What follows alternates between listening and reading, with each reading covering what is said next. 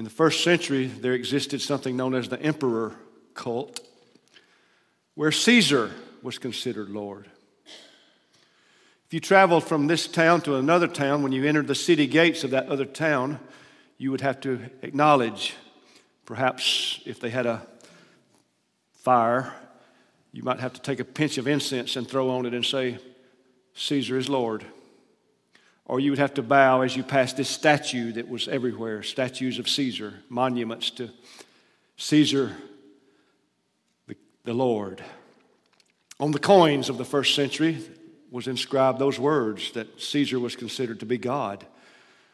He was considered to be the savior of the empire. He was considered to be the dispenser of justice and the dispenser of peace. You may find it strange that Christians were considered atheists in the first century because the Christians did not recognize all the Roman gods. They had this very simple confession, not Kaiser Kyrios, Caesar is Lord, but they said Kyrios Christos, Christ is Lord. Jesus is Lord. I wonder if we think carefully enough about that statement, Jesus is Lord. I want us to think about it today. Let's pray. May our hearts be receptive, O Lord, now to your word. May we understand the impact and the implications of what it means to know you, Lord Jesus, as Lord of our lives, as Lord of the church, as Lord of lords, as Lord of all. May we realize that self is not Lord, and the government is not Lord, but you, Lord Jesus, are Lord of all. And give us courage to both say that and live that, whatever that might mean for us in our day. We pray in Jesus' name, amen. Turn with me to Philippians chapter 2. We're going to read Philippians 2, verses 3 through 11. And then a passage in Revelation chapter 19. And then we're going to begin a little study on the great confession that is perhaps the simplest Christian confession there is. Jesus is Lord. And so in Philippians 2, beginning at verse 3, we find these words from the Holy Spirit. Let nothing be done through strife or vainglory, but in lowliness of mind, let each esteem others better than themselves. That would fix most church problems, wouldn't it? That would fix most family problems. If we had a lowly, humble spirit and we esteemed others and didn't demand our way and our rights. It is to be certainly true in Christ's church, and it was to be true in this church that this letter went to originally. Esteem others better than yourself. Look not every man on his own things, but every man also on the things of others. Let this mindset, this attitude be in you, which was also in Christ Jesus, who, being in the form of God, thought it not robbery to be equal with God, but made himself of no reputation, and took upon him the form of a servant, and was made in the likeness of men. And being found in fashion as a man, he humbled himself. He humbled himself and became obedient unto death, even the death of the cross. Wherefore God also hath highly exalted him, and given him a name which is above every name, that at the name of Jesus every knee should bow, of things in heaven and things in earth and things under the earth, and that every tongue should confess that Jesus Christ is Lord, to the glory of God the Father. Amen. What a passage. What a passage. One day every knee will bow and say, you, Lord Jesus, are the rightful master of all things. We say it now, don't we? We say it gladly now. Jesus is Lord. One day all will say it.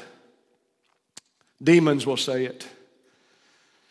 Holy angels will say it. Those in heaven will say it. Those in hell will say it. They will say Jesus is Lord. They will acknowledge his rightful lordship, his rightful authority, his messianic credentials, and his messianic office. He is the Lord Jesus Christ. And every knee will bow and every tongue will confess that. Of course, it will be too late for many when they confess that, but they will confess it nonetheless. And that great truth of Jesus being the very Son of God and equal with God, and yet humbling himself and coming down into this world, taking the form of a servant and made one of us, a man, and then going even further down to the death and shameful treatment of the cross. And from this low humility, God has now raised him up to the highest place, exalted him, and given him this name above every name. He is Lord. And we're told here that this is to be how we operate.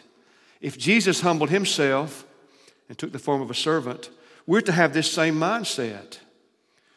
And we remember in another place, humble yourselves in the sight of the Lord, and he shall lift you up. Just as our Father did with his Son, the Lord Jesus Christ. We're not to be arrogant. We're not to be puffed up. We're to seek, as our Lord did, the low place. And God always humbles the proud, and he always exalts the humble. It's the way it works. If we humble ourselves in due time, God will exalt his church that walks humbly with him here below. If we lift ourselves up in arrogance and pride, vainglory and strife, as verse 3 says, God will see to it that we are in time humbled. So that is the great passage that we begin our thoughts with. Every tongue will confess that Jesus Christ is Lord. Turn to Revelation 19. If you would in your Bible now, Revelation 19. This is at the end of human history. And we see a great unveiling, a great event happening at the end of the book of Revelation, at the end of human history, as we would know it. We see heaven opened and one appearing. Let's read now verse 11. And I saw heaven opened, and behold, a white horse, and he that sat upon him was called Faithful and True. And in righteousness he doth judge and make war. He came the first time as a lowly baby, laid in a manger, with no room in the inn and only a few shepherds to look in on him and see him.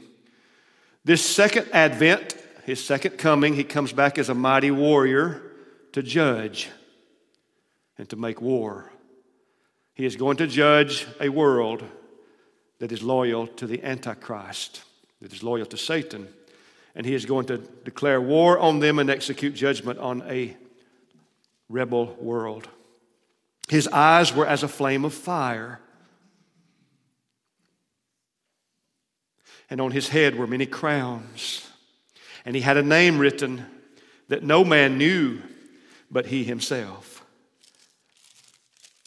And he was clothed with a vesture, a robe, dipped in blood. And his name is called the Word of God. And the armies which were in heaven followed him upon white horses, clothed in fine linen, white and clean. And out of his mouth goeth a sharp sword, that with it he should smite the nations, and he shall rule them with a rod of iron. And he treadeth the winepress of the fierceness and wrath of Almighty God. And he hath on his robe and on his thigh a name written, King of Kings and Lord of Lords. This is our Lord Jesus Christ. He is Lord. He is the Lord of all lords. So I want us to go in our mind now and think about This one that we've come together today to worship, from every angle that we look at him, he's beautiful, and I feel so unworthy to stand here and even speak of him today because I do not do him justice. And yet I will try to say true words about him, and I will say prayerfully that you will hear and will think better things than I can even say. He is Lord. The word Lord is kurios. It means owner. It means master. It is a word that describes a person who possesses the power of deciding. He can decide on what he wants to do, and whatever he decides to do is his rightful choice because he's Lord. He owns all things, and therefore he can do with and dispose of or organize or send or withhold whatever he chooses to do because he's Lord. He doesn't have an advisory council that advises him what to do because he has all knowledge and all wisdom. The only advisory council is the Father, Son, and the Spirit, and they don't need our counsel, do they? So we come today to recognize the lordship of our Lord Jesus Christ. He is the one in control. You remember in Matthew 28:18, just before he gives the Great Commission to go into all the world and make disciples of all nations, he prefaces that Great Commission with these words, Matthew 28:18, all power is given unto me in heaven and in earth. All authority, Jesus says, has been granted to me by his Father. Heavenly and earthly authority is mine. And here now I tell you, he says to his disciples, in my name and with my authority and with my presence on you, go into all the world and make disciples of all the nations. He has all authority. He is Lord. So consider some of the things that we might think about his lordship. He is Lord of the weather. We've seen some strange weather this week across our country. We've been socked in here with the rain, and yet we've seen so many under snow and ice and just frigid conditions. And I remembered Psalm 148:8 says, fire and hail, snow and clouds, stormy wind fulfilling his word. So the lightning, the hail, the clouds, the wind, they're doing what God tells them to do. Psalm 148:8. Fire and hail, snow and mist, vapor, stormy wind fulfilling his word. Perhaps there was a Jonah running away from God. Remember, God sent out a great storm, and the men thought they were going to drown. They began to lighten the ship and throw everything overboard. Maybe God was sending out some storms this week to get some Jonah's attention, to bring back some rebels, to bring back some that were running away. God's Son, the Lord Jesus, is Lord over the weather. In Matthew 8, he's asleep on a boat, and they wake him up and they say, we're about to drown. Do something if you can. And he says to the wind and to the sea, peace, be still. And they marvel that there's a great calm. And they say, what manner of man is this, that even the winds and the sea obey him?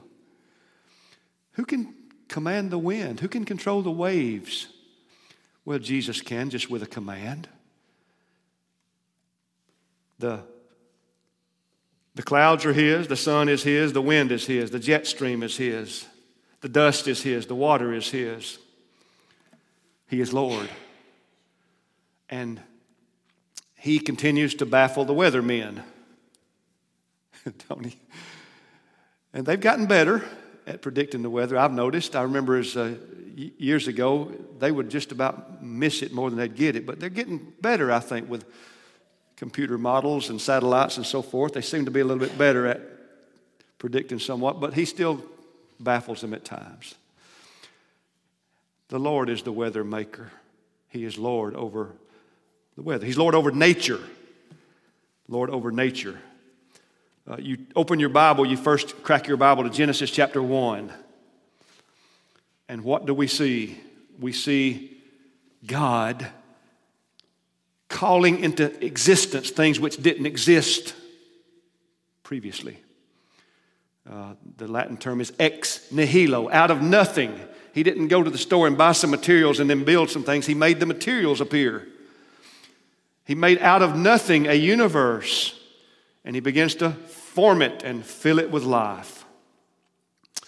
He calls forth light. Let there be light, and there was light. He separates the light from the dark. He calls the light day, and he calls the dark night. He makes the dry land appear. He gathers the waters into one place. He fills the seas with life, and he fills the skies with life. And he does all this because he's Lord over all of life and all of nature. And then we see in the next book over, the book of Exodus, we see in the plagues of Egypt, remember the 10 plagues when God is bringing his people out of Egypt? We see his lordship over nature. He turns water to blood. He turns the river Nile, the very lifeblood of Egypt. He turns that water into blood. He judges Egypt. He turns water to blood. He sends frogs upon the land so that the frogs are in their beds and their kneading troughs. He sends flies. He causes the cattle to be diseased. God sends these as judgments upon Egypt and upon Egypt's gods. Egypt claimed to have gods over their livestock and over their river and over the sun and so forth. And God is showing his supremacy over the false gods of Egypt by judging these things that they ascribed deity to. How can he do such a thing? He is Lord over nature, isn't he? He caused the sun to go dark. The darkness for 3 days, it says, so dark it could be felt. But it says there was light in the Israelites' dwellings. How can he do that? How do you explain that? I think you say like this. You say God made natural laws, and normally things work according to natural laws, but at times God can suspend those natural laws and do what we call a miracle. Do things that you can't explain, do things that are outside of and what looks to us to be contrary to natural laws. One day, we're going to fly. Did you know that? I've always thought I'd like to fly. I don't mean an airplane or a helicopter flight, but one day the people of God are going to fly. We're going to be caught up to meet the Lord in the air. And we're going to break a natural law when we do that. We can't fly. That doesn't happen. But a miracle is going to happen on that day. With a glorified body and with an attraction to the Lord Jesus like the steel to a magnet. He's going to call us up and we're going to go to him and we're going to meet him in the air. And that'll be a miracle and that'll be a violation of a natural law. And yet he's going to make it happen because he is Lord. When he raises the dead, that will be a miracle. Dead things don't rise. They die and they decay. But our Lord, who is Lord over nature, will cause the dead to rise. He is Lord over nature. We see it all through the scriptures. He makes a fish to swim near the boat. It says the Lord had prepared a great fish to swallow Jonah. And one preacher said, maybe it happened like this. The Lord said to the fish, swim next to that boat, and when you see a splash, that's your lunch. Swallow it. And he did. He prepared that fish to swallow Jonah, and yet the miracle was Jonah didn't die. The Lord preserved him alive in that fish. And after 3 days, he would be vomited out on dry ground, and Jonah was then ready to do what God said to do. God made a fish swallow a coin in the New Testament, and then he caused that fish to bite Simon Peter's fish hook when Peter cast his hook into the water. And Peter took the fish out, pulled the coin out of its mouth, and went and paid his temple tax with it. This was the Lord Jesus controlling all of nature, from fish that are big enough to swallow a man to a fish that will swallow a coin and then bite a hook. He made the rooster crow right on cue when Peter denied the Lord. He cursed a fig tree instantly, and the fig tree withered. He turned water to wine instantly. He made loaves of bread multiply instantly. You didn't have to plant it, harvest the grain, crush it, bake it, make a loaf of bread. He just made all that happen. He just cut out all the middle steps and just made it happen from loaf to loaf instantly. He's Lord over nature. I'm talking about our Lord today. Can we trust such a one? Can we put our confidence in Him and not have the slightest reservation in doing so? He is Lord. He is Lord over all things. The weather, nature. Number 3, He's Lord over nations, the nations of the world. Amen. Psalm 2. Don't turn there, but I'll give you the quick summary of it. The nations of the world are conspiring together. They're going to throw off the bands of Christ and the authority of God's word. They're going to ultimately rebel against God. And it says they are of one mind to do so. So you've got a godless conspiracy to break their bands asunder and cast away their cords from us. They're raging against the Lord and against His anointed one. That's the Father and the Son. So what is God doing when the nations rage and conspire to overthrow His authority? It says, He who sits in the heavens is laughing. He's laughing. And it says, in spite of their plan, God will install His king, His Son, upon the holy hill of Zion. And He will rule all the nations with a rod of iron. And He will give all those nations to be a gift to Jesus, who will rule them as His own. He will destroy with a rod of iron those that will not bow, and He will receive as an inheritance the nations of the world. That's coming. That's coming. So we look at our world today. What do we see? Well, we see a world with great technological advancements. Wow, I can't imagine this 20 years ago. The world we have now would never have thought of the things we can do now. But a world that's morally and spiritually bankrupt and perverse, defiant, hostile, vicious. We've lost all civility. We've lost all manners. We've lost any sense of kindness. Common courtesy, we used to call it, is not so common anymore, is it? Men and women are like vicious, bloodthirsty animals. Just quick and ready to pounce and ready to devour one another. We've got all this technology and we've got no grace for one another. We've got little shriveled up hearts.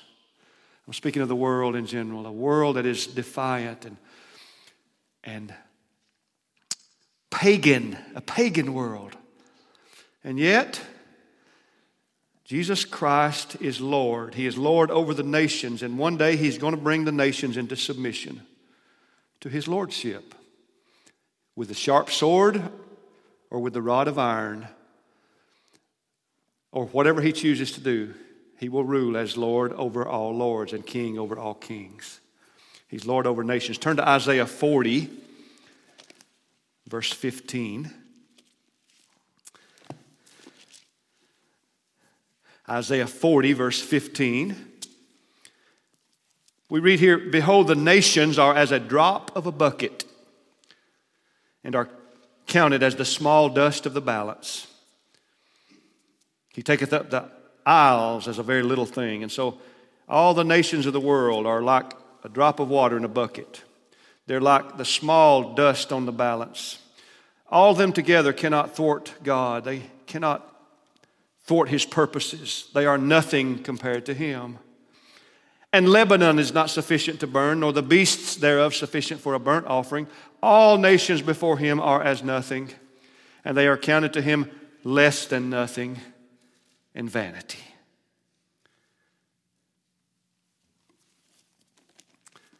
We live in a blessed nation.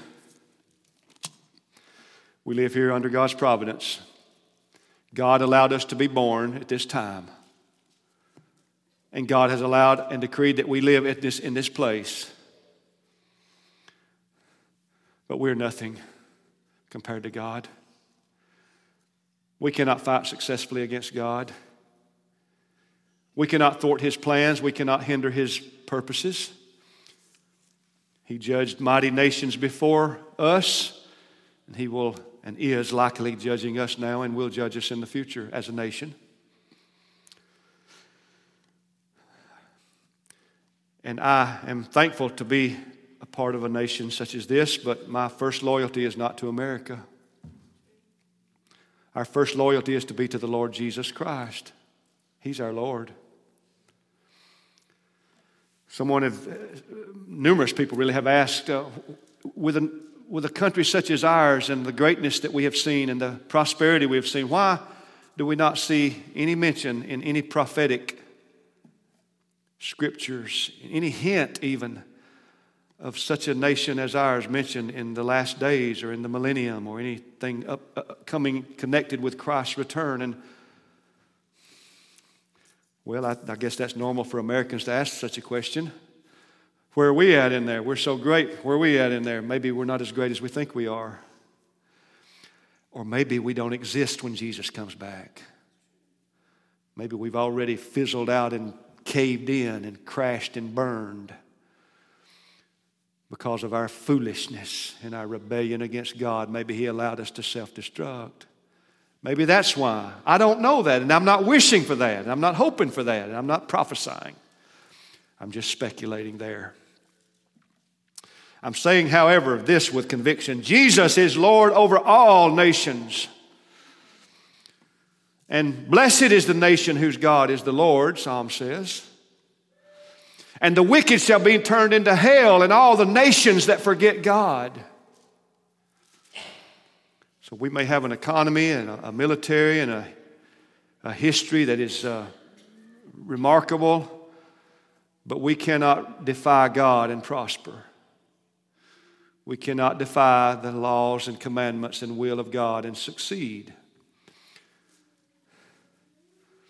And so let us pray, always pray for our country, for our leaders, and most of all for the gospel to flourish in such a place, so that people can see that Jesus is Lord over all nations and He alone is worthy. In Habakkuk chapter 1, you don't have to turn there, but Habakkuk 1:6, God says, "Behold, I raise up the Chaldeans." God raised up the Babylonians that they might be the tool that He would use to humble Israel, because Israel had become apostate and wayward and defiant. And so God raises up this vicious and cruel and godless nation, the Babylonians, and He lets them overrun Israel. And then He says, "I will in due time humble the Babylonians." They will get theirs as well. God is truly a God of justice. And as Christians, we say hallelujah for God's justice, because the justice of God means our salvation, we who have believed on Christ.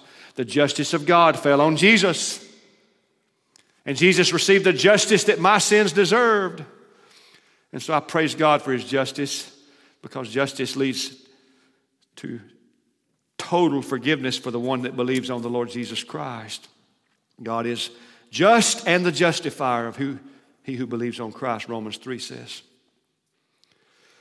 But God is the Lord of nations. He can raise up a nation like the Babylonians to judge another nation like Israel, and then He can put down the Babylonians. That's Habakkuk 1. Isaiah 10 is another similar passage. Isaiah 10 speaks of a woodsman who goes into the woods with an axe.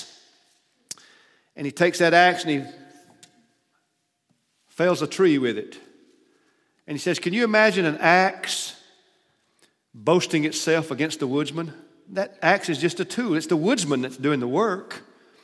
Can you imagine how foolish it would be if that axe were to lift itself up and say, look what I have done? The axe did nothing. It was the one who wielded the axe. And Isaiah 10, verse 15, God makes that very charge. He says, I have raised up the Assyrians, this stout-hearted and vicious nation, the Assyrians. And they boast great things. They say, look at what we have done. We've conquered this nation and we've conquered that nation. And God says to them, you're just an axe. You were my tool to do what you did, and you shouldn't be boasting against me. And then he said, or shall the saw magnify itself against him who saws? Or should the rod shake itself against him who lifts it up? So Assyria was nothing more than an instrument of the Lord. Assyria had no power or wisdom of its own. It was God who raised up this nation to accomplish his divine purposes among the nations, and then God would judge the Assyrians just as he would later on the Babylonians. Because Jesus is Lord over nations. Number 4, he's Lord over the leaders and rulers of nations. Not just the general welfare of the nation, but those that he lifts up to be in positions of high authority in the nations. Daniel chapter 2 is our text. Daniel 2:20. Daniel 2 and verse 20. Daniel answered and said, blessed be the name of God forever and ever, for wisdom and might are his.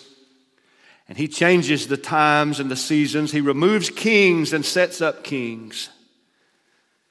He removes kings and sets up kings. He gives wisdom to the wise and knowledge to them that know understanding. He reveals the deep and secret things.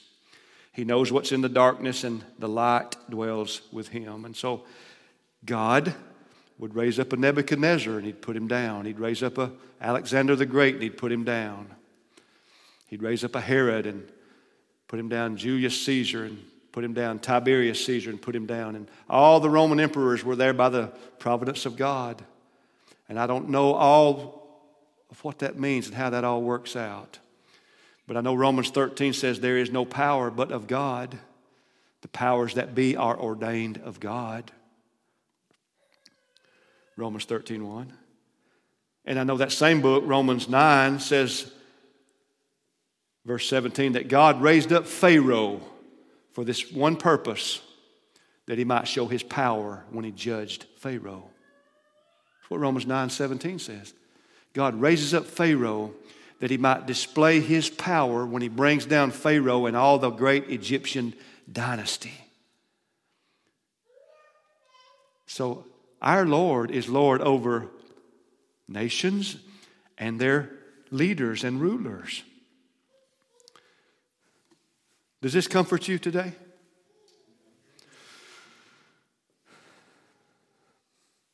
Amen. Me too. Proverbs 21:1 says, the king's heart is in the hand of the Lord. As the rivers of water, he turns it wherever he wants. He turns the king's heart as he wants to turn it. So that king is responsible for what he does. If he's a wicked and godless and defiant king, he will answer for that, and yet he only is allowed to do what God uses him to do. And both of those truths are real. The sovereignty of God over kings and the responsibility of kings for what they decide to do. God turns their hearts as he wills. He can put in Cyrus's heart to let Israel go back and build the temple again. Or whatever he wants to do, he can do it. He's Lord over the rulers and the nations. In John 19:11, Jesus says to Pilate, the Roman governor, when Pilate asks him, are you not going to speak to me? Don't you know that I have the power to crucify you, or I have the power to release you? And Jesus says these words, you have no power at all against me except what was given you from above. Roman governor, you're only doing what God is allowing you to do. And so, apparently, I say, based on this passage and others, that even the worst evil imaginable is under the sovereignty of God. What was about to happen here was Jesus was about to be whipped and scourged with a cat o' nine tails, a brutal beating. Then he's going to be crucified. And yet Jesus says to him, you can only do what has been given you to do. So I take from that, even the worst evil imaginable falls under this great big category of God's sovereign control as Lord over all things.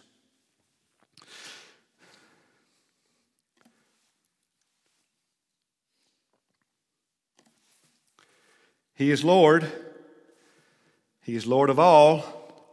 He is Lord of the weather. He's the Lord of nature, the Lord of nations, the Lord of those rulers of the nations. There's coming an event,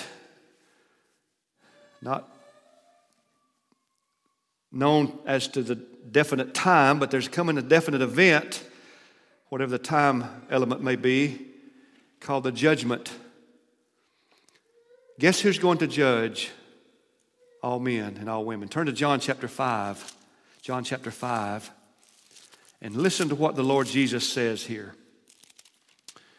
John 5, let's start at verse 21.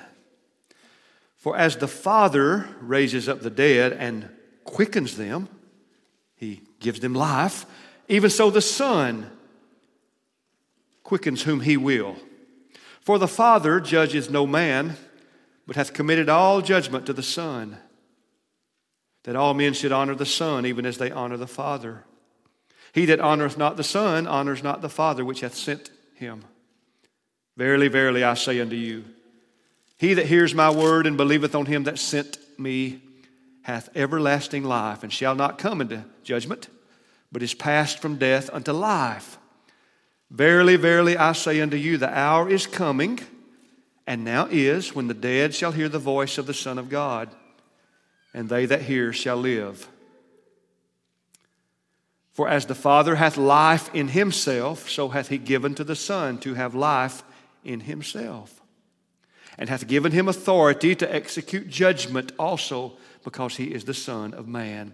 Marvel not at this, for the hour is coming, in the which all that are in the graves shall hear His voice, and shall come forth. They that have done good unto the resurrection of life, and they that have done evil unto the resurrection of damnation. I can of my own self do nothing. As I hear, I judge, and my judgment is just, because I seek not mine own will, but the will of the Father which hath sent me.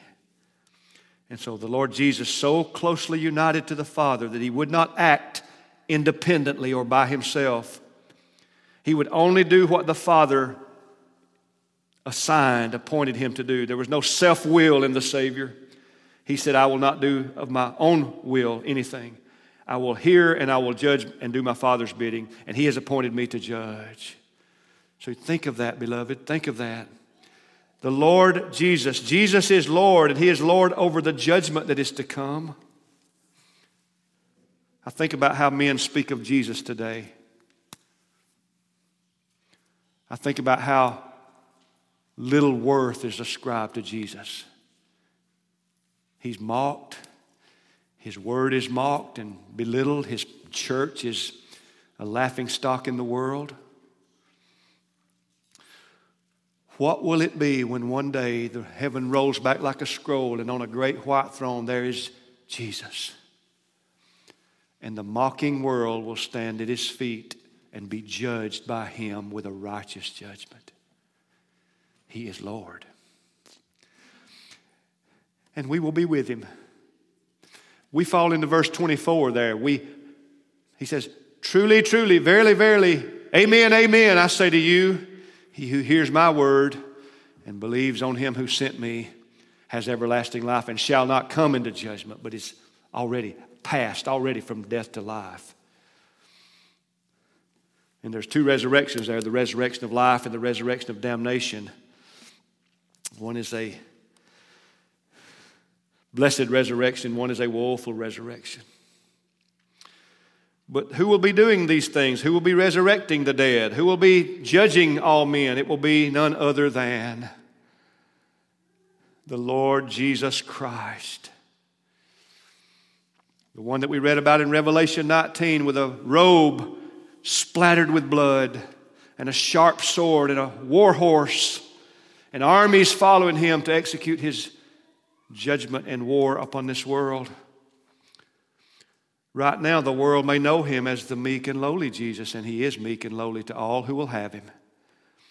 But one day, the table will turn, won't it? And he will be the conquering warrior, the authoritative and omniscient judge of all. Jesus is Lord. Jesus is Lord. He's Lord of judgment. Well, I've got about half of my message done. I'm going to stop and give you the other half next time, I think.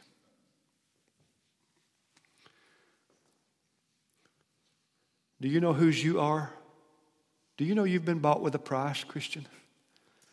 If you're a believer in the Lord Jesus, you don't even belong to yourself anymore. We're not our own. We're bought with a price.